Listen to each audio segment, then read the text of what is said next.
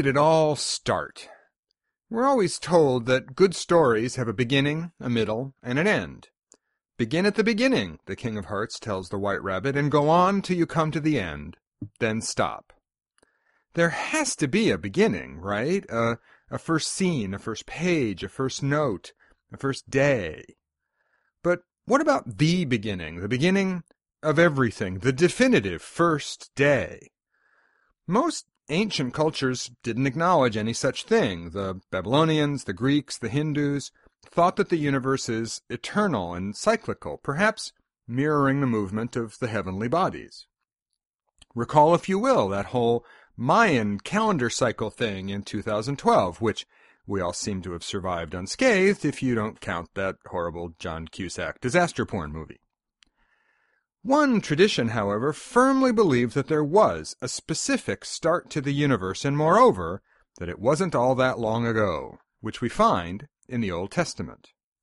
Figuring out when that was as methodically and as precisely as possible became the life work of an Irish bishop and scholar who gave us a date, and for that matter a time, that held sway for a couple of centuries, and for many people, still does.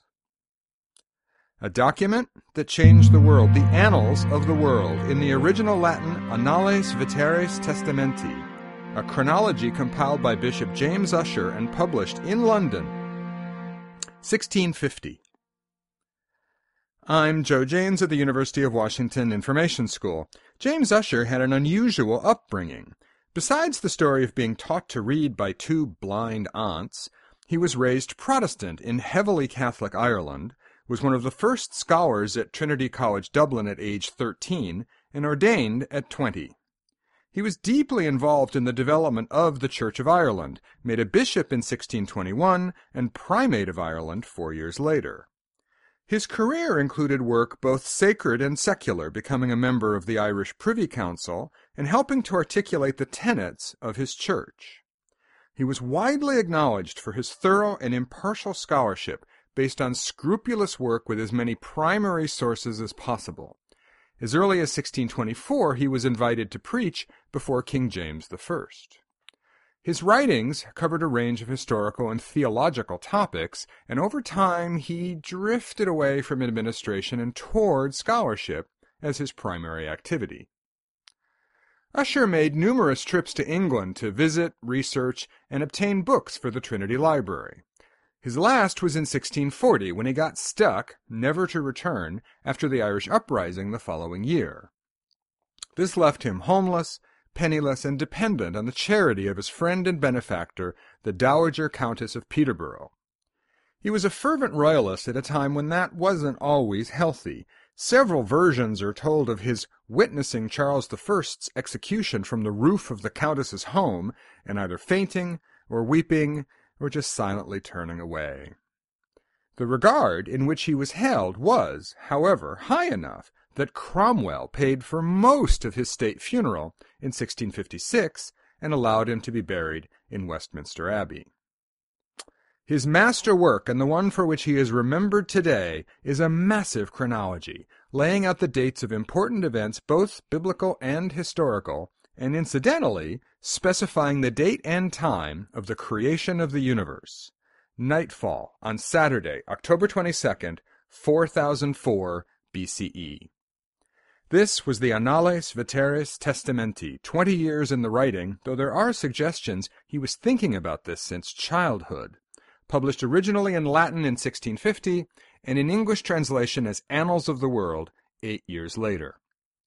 The work ran to 1,300 pages with 14,000 footnotes, each paragraph numbered and indexed for handy reference.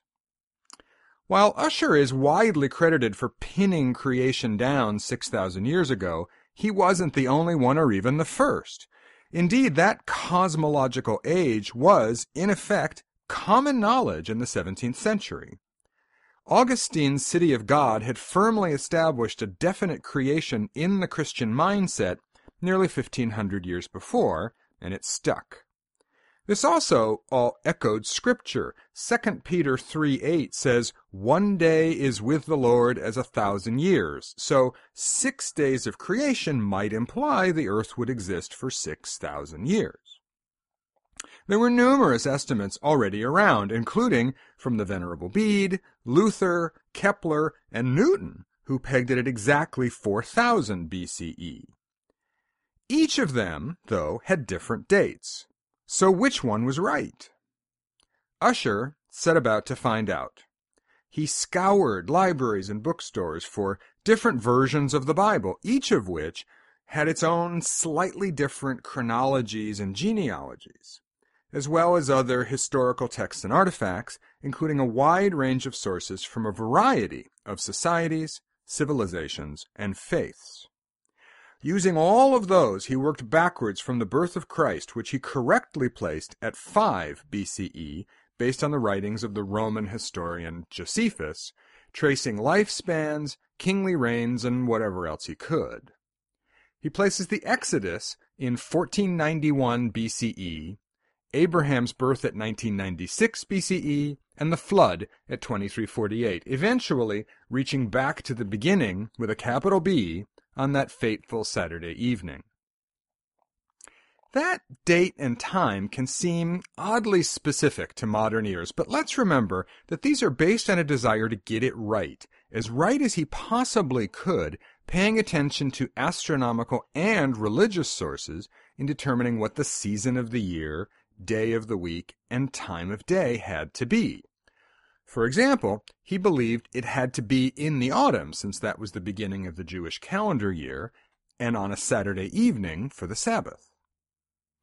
The original printing sold well. Had things gone differently, his chronology would have been noted for a time and then forgotten, as so many others would. Were it not for Thomas Guy, a London bookseller who saw a market opportunity for a Bible in 1675 with lots of bells and whistles, including engravings of bare-breasted women, along with a handy chronology in the margin. The Church of England pushed things along as well in 1701 when the Bishop of Worcester authorized printing another edition that incorporated it. Ussher and his annals is rather too cavalierly dismissed today as a crackpot, or alternately embraced, equally mindlessly, as a stalwart symbol of what's now known as young Earth creationism, though I think neither of these is really justified. He deserves to be more than just a rimshot or a caricature. He was a careful and thoughtful man, well-schooled in his faith and in history, and, as many have pointed out, including Stephen Jay Gould, he was trying to do the best he could with the tools and knowledge available to him at the time. Over the last few decades, new tools have been introduced to the search for the beginning, from geological to astronomical, which have pushed the temporal boundaries further and further back. As always, old ideas, though, die hard, and Ussher's chronology and dates still resonate today. One website deplores that people have started trusting in the latest secular findings based on fallible dating methods instead of the only absolutely reliable method, consulting the history book provided by the eyewitness account, the infallible Word of God. Public opinion surveys over the last several decades have consistently found that about 3/4 of Americans believe that God played some role in human development, and just under half believe the age of the earth and of humanity to be between 6,000 and 10,000 years. Separate surveys also show that 1/4 believe the sun goes around the earth, and 1/3 that the mother's gene determines the gender of a child. Modern archaeological scholarship places the 40th century BCE in what's known as the Copper Age, between the Stone and Bronze Ages in Europe, the Uruk period in Mesopotamia, and the Elomari culture in pre-dynastic Egypt, as the horse and the water buffalo are being domesticated, the plow is coming into use, and beer is starting to be brewed. I'm not quite sure what Bishop Ussher would make of contemporary estimates. The age of humanity at something over 200,000 years, of the Earth at about 4.5 billion, and of the universe at around 13.75 billion years. I'd like to think that he'd have a mind as open as the breadth of his vision and of his scholarship. So now one has to ask oneself, are we doing the best we can with the tools at our disposal? And the answer, as is so often the case, depends on where you stand and where you begin.